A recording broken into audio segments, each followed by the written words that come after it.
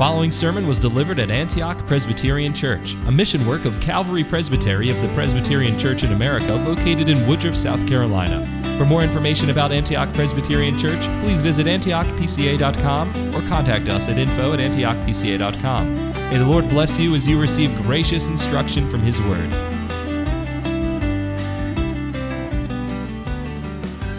But brothers and sisters, and to our children here in this congregation as well, since there are so many of you, much of this will be fresh on your mind, as it is on mine in a certain way as well.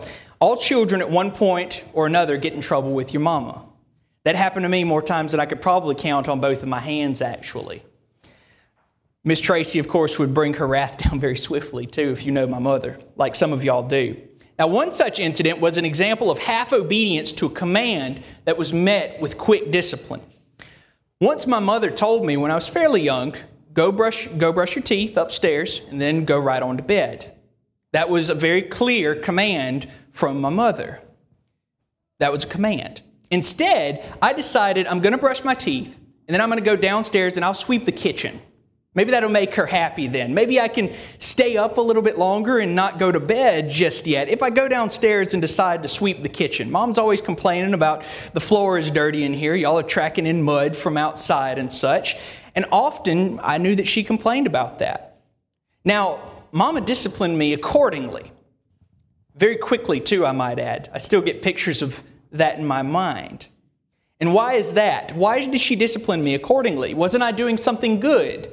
Weren't my motives right? Wasn't I listening to her as she complained about how much I'd tracked mud in my boots from outside in the fields and in the pastures? But I was disciplined still. It was wrong because it was not obedience, but selfish sacrifice. It was not obeying her command. Now, it would have pleased her if I followed her command and listened instead of doing something rebellious, though noble on the outside, perhaps. My heart was not right within me. So too, we see in this text that Saul rebels against God's command by half obeying, thus bringing dire consequences for him and for his household. Because of this sin that he commits, he will lose the kingdom. You're going to see that later on in the book of 1 Samuel as the kingdom is ripped from Saul and it's going to be given to another. That happens in the very next chapter as Samuel goes down to Bethlehem and anoints the next king, King David, from whom the Messiah will come. Because of Saul's sin, he loses the kingdom. Another will arise, and his sins must be dealt with by another. So we're going to see from this text, because of Saul's rejection of God's word, he is rejected as king, and his sin must be dealt with. His sin must be dealt with. We're going to see that in 3 points as well. From verses 1 through 9, we're going to see the rejected command of God. In verses 10 through 23, we're going to see the rebuke of Saul by God. And in verses 24 through 35, we're going to see the result of sin against God. We're going to see those 3 points arise from this text. So look now with me in the text at verse 1 here. And Samuel said to Saul, "The Lord sent me to anoint you king over his people Israel." Now, this was God's man on the throne. David recognizes that later on when he sees him in the cave and he has an opportunity to stab him with a dagger and to put an end to all the civil war that had been going on between the faction of David and between the faction of Saul. He refuses to do that because he realizes that this man is God's anointed. He has been poured anointing oil upon him by a prophet and has been appointed as king over Israel. Samuel is saying, this has happened to you. You know that this has happened to you. The Lord sent me, Samuel, to anoint you king over Israel. Now, on account of that, you must listen because this command is for God's servant. Saul must obey this because it is the word of the Lord. Obedience is very clear as a theme here. It's a test in a certain way as well. You see that in the previous few chapters as Saul began on a higher note and he continues to digress downward and downward. And Jonathan has to pick up a lot of his issues and problems as well. But we see that for the moment, God has put Saul in power over Israel. So this command is for him, and Samuel is reminding him of that. I am the one who anointed you. God was the one who called you. Now, therefore, listen very carefully to the words of the Lord. Obedience is key here. Second, you see that the command is for the ban on Amalek. Look at verses 2 through 3 right there. Thus says the Lord of hosts, I have noted what Amalek did to Israel in opposing them on the way when they came out of Egypt. Now that had happened all the way back in Exodus chapter 17. Most of y'all will be familiar with the narrative of the Torah or of the Pentateuch. Most of y'all are going to be familiar with that. The people had been brought out of Egypt. The Lord, just a few chapters before, Exodus 17 and Exodus 14, had parted the Red Sea and the people had gone over on dry land. And Amalek had the gall to attack God's people. Amalek attacked him and kicked a man while he was down. Now, God remembers this travesty against his people. There'll be some application from that later on that pertains to the church of our day in so many ways. We can think of many of those ourselves. So this command is for the ban on Amalek. God remembers what Amalek has done to his people. He does not forget. He is not a man who has a cloudy memory and forgets certain things. Now go, in verse 3, and strike Amalek and devote to destruction all that they have. Do not spare them, but kill both man and woman, child and infant, ox and sheep, camel and donkey. Now, all of these things are commanded. They are under the ban. You see this in the book of Joshua chapter 6, with the sin of Achan. Other areas too. This was not an uncommon concept to the Israelite mind of the time. They understood what that meant. They understood that we're to go and totally wipe out, God calls them later the sinners. They're to go and be the judgment rod of God upon the Amalekites. So they are placed under the ban, as it were. The word there literally means to ban, or to put them under the ban. It can be translated as that, or to devote to destruction. The command is very clear. Go in, destroy everything. Don't let a soul tell the tale, and kill all their livestock as well. Now this command was halfway completed. Look at verses 4 through 9. Saul summoned the people and numbered them in Telaim, 200,000 men on foot and 10,000 men of Judah. In other words, that's a very, very large army. Some of the battles of ancient Rome, my wife and I have been really into Roman history for reasons lately. We're both big nerds like that. We both like history, as you children should as well. You should enjoy history as well.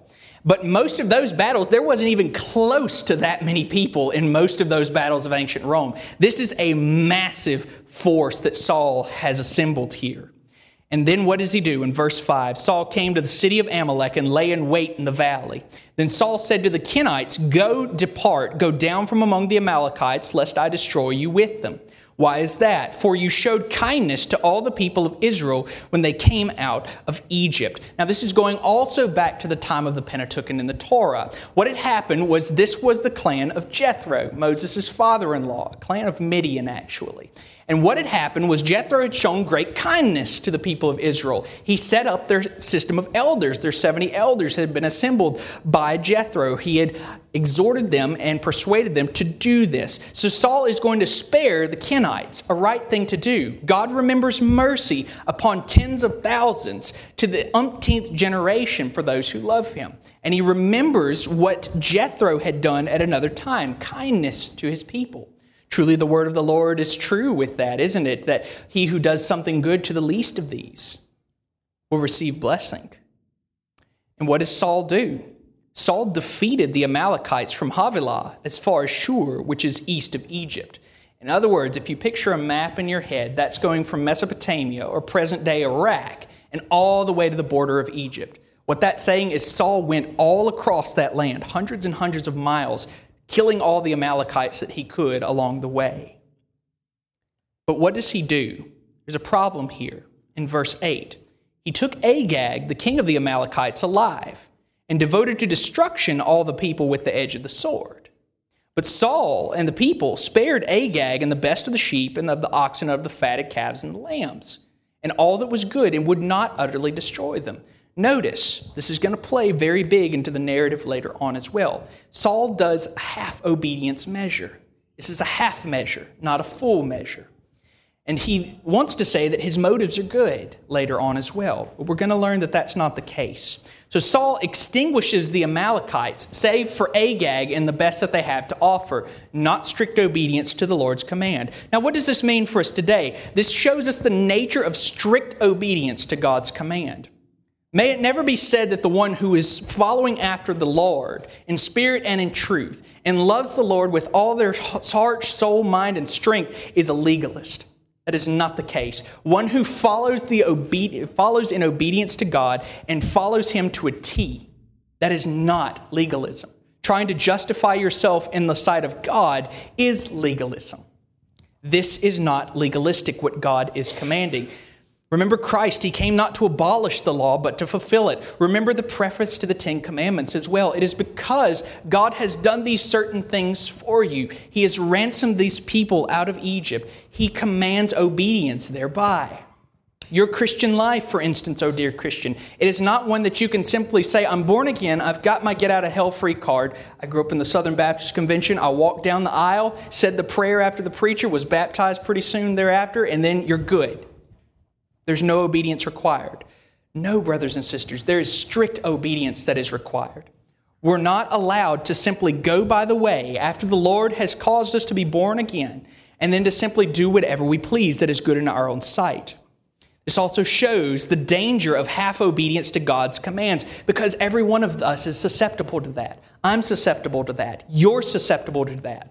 We want to do just the bare minimum. That's how rebellious humanity is. We want to do what the least we can and get the most amount of profit.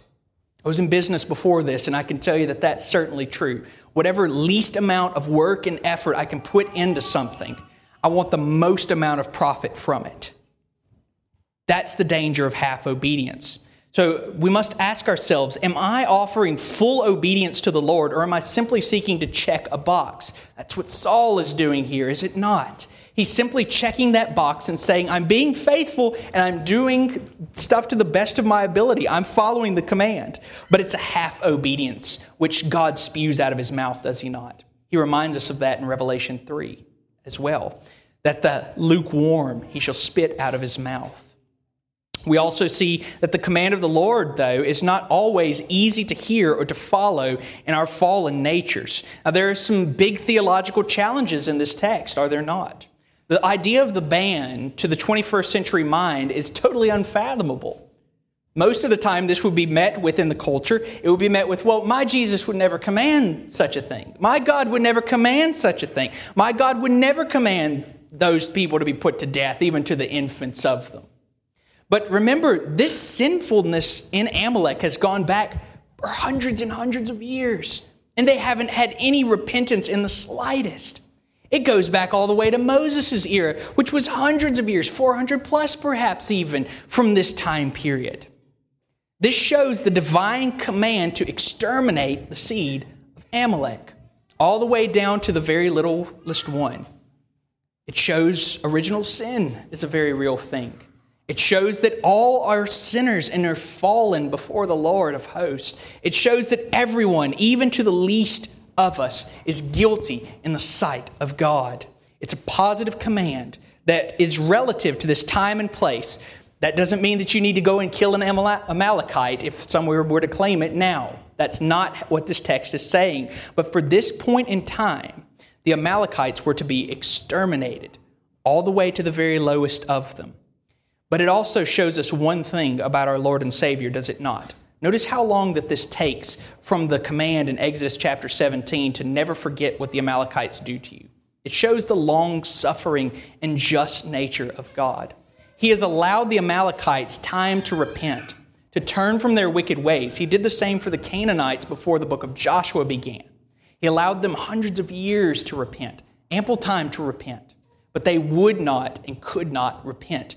Therefore, they are under the ban. Saul fails in this command. I also want us to think just for a moment, think about the care that God has for His people. The Lord is not a man that He forgets.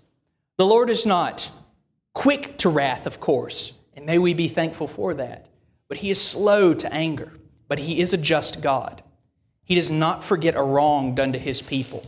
In the modern day, He shall not forget what the North Korean dictator has done to the people of God in North Korea. The Lord does not forget these things. Justice will be visited upon the sinner. We know not when, we know not where necessarily, but we do know how, because it will be done by the Lord Himself. So if we face persecution in the church, if we face it more in the West even, if we face more and more reviling as time goes on, and if they even decide to close the doors to our congregations and churches, remember this: the Lord does not forget. He does not forget what the sinner does to his people. He did not forget it here, and he does not forget it for us either, or later on. The Lord does not forget these things, and we must retain obedience to him in all that we do. Now, by picture of this too, with Saul's obedience in particular too, think of the nature of following a command in the military. Some of you might have been in the military before. I was raised around a lot of military folks as well on the Gulf Coast. If you did not follow to the strictest degree a command from your superior officer, havoc could be wreaked upon an army. That happened a lot of times. And if you disobeyed an officer, you often had retribution visited upon you. A good army officer back in the day, especially, of course, hundreds of years ago, would not allow a subordinate officer or a private or anyone else to simply say, I'm not doing that, or I'm only going to do it a little bit. If they did that, then havoc would be wreaked upon a military, because discipline is crucial for a functioning army. The Romans, once again, would whip their troops if there was even the littlest hint of insubordination, and the legions conquered most of the world. One of my personal heroes, the Duke Wellington, when he was fighting Napoleon as well, did the same thing. His troops were very disciplined, and he beat one of the greatest military minds in all of history because of it. General Jackson of the Confederate Army disciplined and executed deserters from his army to make sure that that didn't happen anymore. Saul here has a breakdown in discipline. He has a half obedience that is going to get him nowhere. And since Saul did not follow the command fully, there were serious problems that were going to arise. The Amalekites were going to remain a thorn in the side of Israel later on. Even in the book of Esther, there's an Amalekite there who schemes to execute the people of Israel. Because of Saul's foolhardiness and because of his disobedience to the Lord, they're going to continue being a thorn in the flesh. There are ramifications arising from disobedience, from the greatest of us to the least of us. And we must remember to be obedient to the Lord. Half measures will not cut it in the army of the Lord. If we do so, we can expect swift discipline or retribution. Secondly, we see the rebuke of Saul by God in verses 10 through 23. We see the word of the Lord coming to Samuel, and then the Lord says, I regret that I have made Saul king, for he has turned back from following me and has not performed my commandments. Now, this is a bit of a little interesting text right here as well. The reason for that is we understand that God does not regret and God does not repent. Samuel himself says that later on. But remember also in such areas as the book of Proverbs, where it says, answer not a fool according to his folly. And then a few verses later, it says, answer a fool according to his folly. It's wisdom literature. He's trying to get you to think a little bit as well. So it's an anthropomorphism or an anthropopathism. That's just a big word that simply means that we're attributing certain characteristics to God, or he's talking to you as I would talk to my son who's no longer in the back row. I don't talk to him in the same way that I talk to my pastor or to one of my youth children. I talk to him in babbling or in little bitty phrases that he might could understand and I could get a smile out of. But the Lord here, he regrets that he has made Saul king. The same is said also in Genesis chapter 6 and in other places as well. The Lord shows us that there is problems going on, and he doesn't have these feelings necessarily the same that we do, but he is trying to communicate something to us.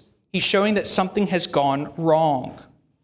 We'll see that again in verse 29. He regrets that he has anointed Saul, and he regrets the path that Saul has committed to.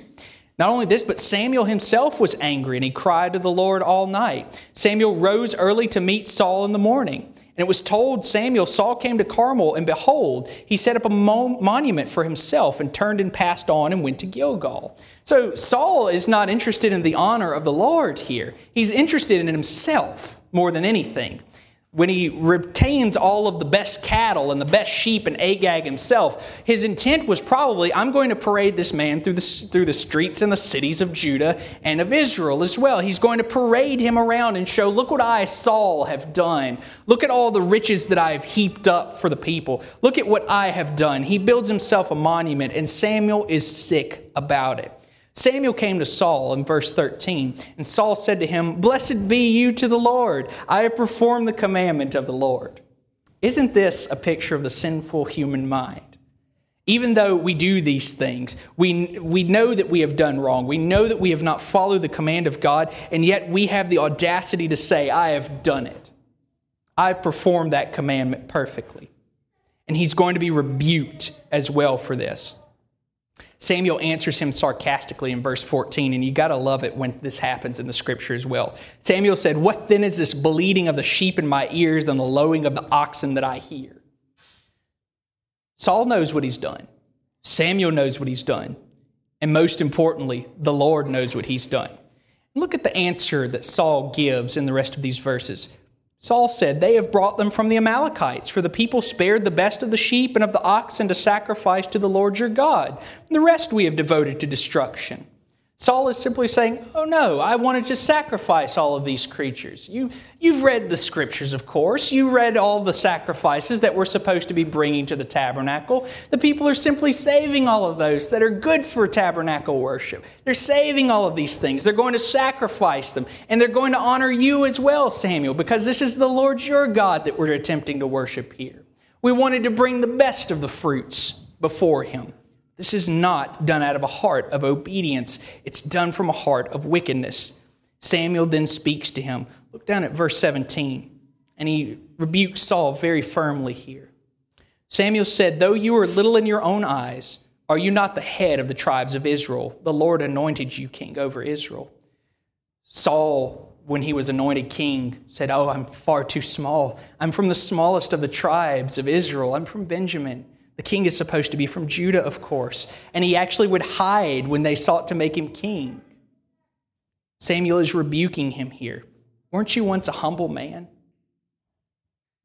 who said that he didn't even want the job? And the Lord sent you on a mission and said, "Go devote to destruction the sinners, the Amalekites, and fight against them until they are consumed." Why then did you not obey the voice of the Lord?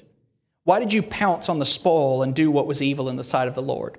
That word in my translation, pounce, right there, it's actually a picture of a vulture swooping in for the kill. It's as if you were driving out on the road this evening and you saw a flock of vultures coming down on an animal's carcass on the side. It's almost as if Saul is jumping onto the booty and the spoil just like that. He's coming down as if it was a dead animal on the side of the road and is scooping up things for himself in the most greedy fashion possible. That's the kind of man that he is. Look what the sinner tries to do in verse 20. Saul said to Samuel, "I have obeyed the voice of the Lord. I've gone on the mission on which the Lord sent me. I brought Agag, the king of Amalek, and I've devoted the Amalekites to destruction.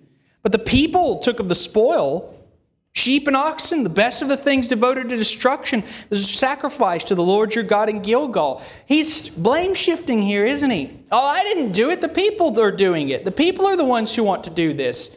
Samuel's no fool, of course. He knows that Saul is king in Israel, and the people have already obeyed his commands. It's Saul who's behind this, not the people who are rebelling. And then Samuel gives one of the most famous verses from 1 Samuel in verses 22 onwards. Samuel said, "Has the Lord as great delight in burnt offerings and sacrifices as in obeying the voice of the Lord? Behold, to obey is better than sacrifice, and to listen than the fat of rams. The Lord is pleased in obedience." Christ our Lord has said before, "If you love me, you keep my commandments. He who loves me keeps my commandments." Obedience is what the Lord calls for from his covenant people. It is better to obey than to bring sacrifices. If you, just like I did when I was a child, was saying, "Well, I'm sacrificing by sweeping the floor of the kitchen," it's better to obey than to offer sacrifice. For rebellion is as the sin of divination. Presumption is as iniquity and idolatry. What he's saying here is that rebellion is just as bad as trying to contact somebody from the dead, which was punishable by death in ancient Israel. Saul's going to commit that sin as well later on, which just shows you how much of a depraved heart he has in his ill-conceived obedience. Samuel gives the final verdict. Because you have rejected the word of the Lord, he has also rejected you from being king. In the original text, it's the same verb that's used for rejection. He's using wordplay. Just like you have rejected the Lord, he's rejecting you now and is going to rip the kingdom away from you. Now, we see several things from this text as well. We see Samuel's reaction to the sin that has been committed. We see the grieving of a true believer in the earlier parts of the text. Samuel was angry and he cried to the Lord all night in verse 11. We see that a true believer, when he is confronted with sin, when he sees sin outside of himself or in himself even, he goes to his prayer closet or he cries out unto the Lord, "Where is the justice which you have promised? Where is the grace and mercy?" Remember what Christ did while weeping over Jerusalem. "Oh, Jerusalem, Jerusalem, you who have rejected the prophets." Christ cries out because of the sinfulness that he sees around him. That should bring us too as believers to weep and to cry out over sin. We don't rejoice in sin. We cry out to the Lord over it. We see the poor leadership of Saul at this point. A good leader knows to take blame when something goes wrong and to give glory to God when things go right, rather than heaping praise upon himself. Saul reverses that. He praises himself and he shifts the blame to others. He wants the glory and he doesn't want the blame. The people made me do it, but he set up a monument. And he's going to parade Agag around for his own glory. But brothers and sisters, how often do we do this? How often do we get these things twisted around as well? How often are we quick to take the glory for something that we do away from the Lord our God, away from Christ Jesus, and then we shift the blame upon something else? Little children, I've been in your shoes before too. I was very quick to say, my brother did it. My sister did it. I didn't do it. They made me do it. Or the friend across the street, or someone else is guilty of it. But if there's something good that happened, I want to be first in line to get what's coming to me. How often do we follow Saul's example from this text? We rarely do take responsibility for our mistakes. How rarely do we say, "Lord, it is I, the sinner. Thou art the man," as was uttered to David. Oh, but brothers and sisters, after that, though, we see the delight of the Lord in obedience to his commands. The Lord loves the cheerful giver, the obedient child, the faithful servant. He despises rebellion, the prideful, or the covetous. It's as bad as a sorcerer or the occultist who practices witchcraft and divination in his basement. Disobedience is hated by the Lord. Saul is rejected as king because of this disobedience. And the crown's going to be given to another. You know, in a major corporation, a good CEO is marked by a few things. One of those things is that he's humble. He seeks to serve the best that he can for the good of the company. He always shows appreciation. He gives credence to others when something good goes their way. And he's often quick to take the blame when something goes wrong. That's what a good leader does. That's what a good king does as well. He obeys the laws, the board of directors, so far as they're true, and he seeks to act correctly in all of his dealings. A good CEO is obedient to his board of directors, to the laws that are above him. But a bad CEO is one that cuts corners, or he entices others to do so, or he shifts blame to numerous factors, and he greedily hogs the credit when things go right for his own image's sake. It's better to obey than to sacrifice. It is better to say, I'm in the wrong. It's better to say, give the glory to another, than to take it all for yourself. Saul learns that the hard way. Thirdly and finally, we're going to see the result of sin against God in verses 24 through 35. First and foremost, you're going to see the faulty repentance of Saul as well in the next few verses. Saul said to Samuel, I have sinned, for I have transgressed the commandment of the Lord in your words, because I feared the people and obeyed their voice. Now, therefore, please pardon my sin and return with me that I may bow before the Lord. One thing that is very clear here is that there is no rebellion, no mention of his sinfulness to the Lord. David gets that right in Psalm 51 as well, doesn't he? Against thee and thee alone have I sinned. We see also the result of Saul's sin in later verses too. The kingdom is torn, just as he tears the skirt of Samuel's robe. The Samuel answers him, the Lord has torn the kingdom of Israel from you this day and has given it to a neighbor of yours who is better than you. The glory of Israel will not lie or have regret, for he is not a man that he should have regret. He's not going to regret this action that he's now undertaking. God isn't changing his mind here. He's changing the course of action. He's now going to take the kingdom from Saul and give it to his man, David, quite soon. Continues. Then Saul says, I have sinned, yet honor me now before the elders of my people and before Israel, and return with me that I may bow before the Lord your God. Samuel acquiesces in verse 31. He turns back after Saul, and Saul bows before the Lord. We see that Saul's really not all that interested in repentance. He's not thinking about making things right with God. He's not thinking about making things right really with anyone but himself. He's seeking to cover his own tail in this. And we see finally as well, we see the execution of Saul's sin by Samuel in verses 32 through 33. Samuel said, bring here to me Agag, the king of the Amalekites. Notice that it should have been Saul who was dealing with this if he were truly penitent. But instead, it's going to be Samuel that has to cover his bases. Agag came to him cheerfully. Agag said, surely the bitterness of death is past. Samuel said, as your sword has made women childless, so shall your mother be childless among women. Samuel hacked Agag to pieces before the Lord in Gilgal. Samuel's the one who deals with the sin here, not Saul. We see that he is going to execute the plan of God, and he's going to exterminate the rest of it. Samuel's going to step up. Saul is going to step back.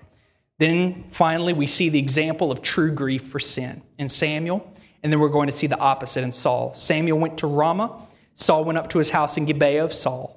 Samuel did not see Saul again until the day of his death, but Samuel grieved over Saul, and the Lord regretted that he had made Saul king over Israel. See what happens when a true man of God or woman of God sees sin from someone else or in their midst. See what happens. Samuel grieves over Saul. He cares for Saul. The Lord does too, of course, but the Lord regrets that he has made Saul king over Israel. We see from this text the danger of a half-hearted repentance. Repentance is key to a right relationship with God. It's key in human relationships. If I were to continue going and sinning against my wife or debasing her or insulting her at every key and turn without true repentance, our relationship is going to be damaged. The same is true between us and God. Saul doesn't understand repentance, nor does he seek restoration. Now, why do we repent of our sins? Is it because we hate sin and we love God? Or is it because we've been confronted and we feel bad? Or because the results are less than ideal for our pocketbooks? Or because we're going to get punished or receive the rod? And we see that these ramifications of sin, they're spiritual and they can be temporal. For Saul here, this is a temporal penalty. He loses his kingdom. And he's going to die for it later on as well. Saul is upset that he suffers the loss of the kingdom, but he's not upset that he's committed a sin against God. He's not upset about his sins. He's upset about the ramifications of them. So we can compare and contrast this, brothers and sisters, with two kings, Saul and David. Now, David commits a pretty nasty sin later on, does he not? If we know our Bibles, he sees Bathsheba, commits the sin with Bathsheba, and then has her husband executed. Takes her as his wife and receives punishment for it later on. But notice his repentant prayer later on in Psalm 51. He's truly penitent over these things, isn't he? This is a true believer. Notice Saul's feigned repentance here. It's a false repentance. It shows neither care for man nor care for the affront to God. It shows only care for himself. It's pivotal to have a right attitude towards sin, is it not? David had this in him. The true disciples of God have this grieving in them. We must have a right attitude towards sin. If we do not, then it carries such great spiritual death with it.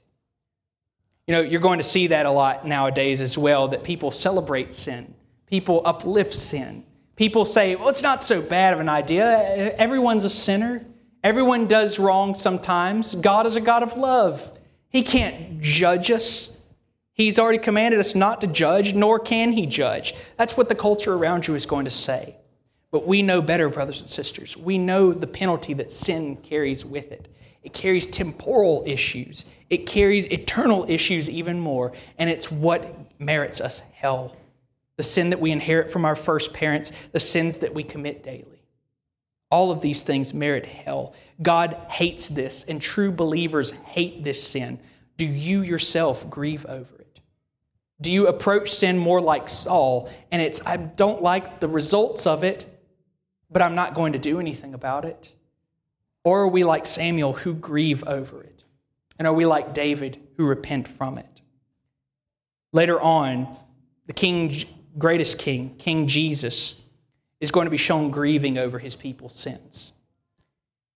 So much so that he takes sin so seriously, more than any other man, that he's willing to die for it, to cleanse us from it, to ransom us from the wrath of God. That's the correct attitude towards sin. That's the correct attitude towards obedience. That's the correct attitude, period. It's what Christ Jesus has shown forth. Are we following after that example, or are we acting more and more like Saul? Showing a flippancy towards sin, showing a flippancy towards obedience, and only caring when it bites us? Or do we care like Christ does about our eternal states and about glory given to God? Do you yourselves care about that? Let us pray. Thank you for listening to this sermon from Antioch Presbyterian Church. We are located in the historic Cashville community of Woodruff, South Carolina, near the intersection of South Carolina Highways 101 and 417. For more information about Antioch Presbyterian Church, please visit antiochpca.com.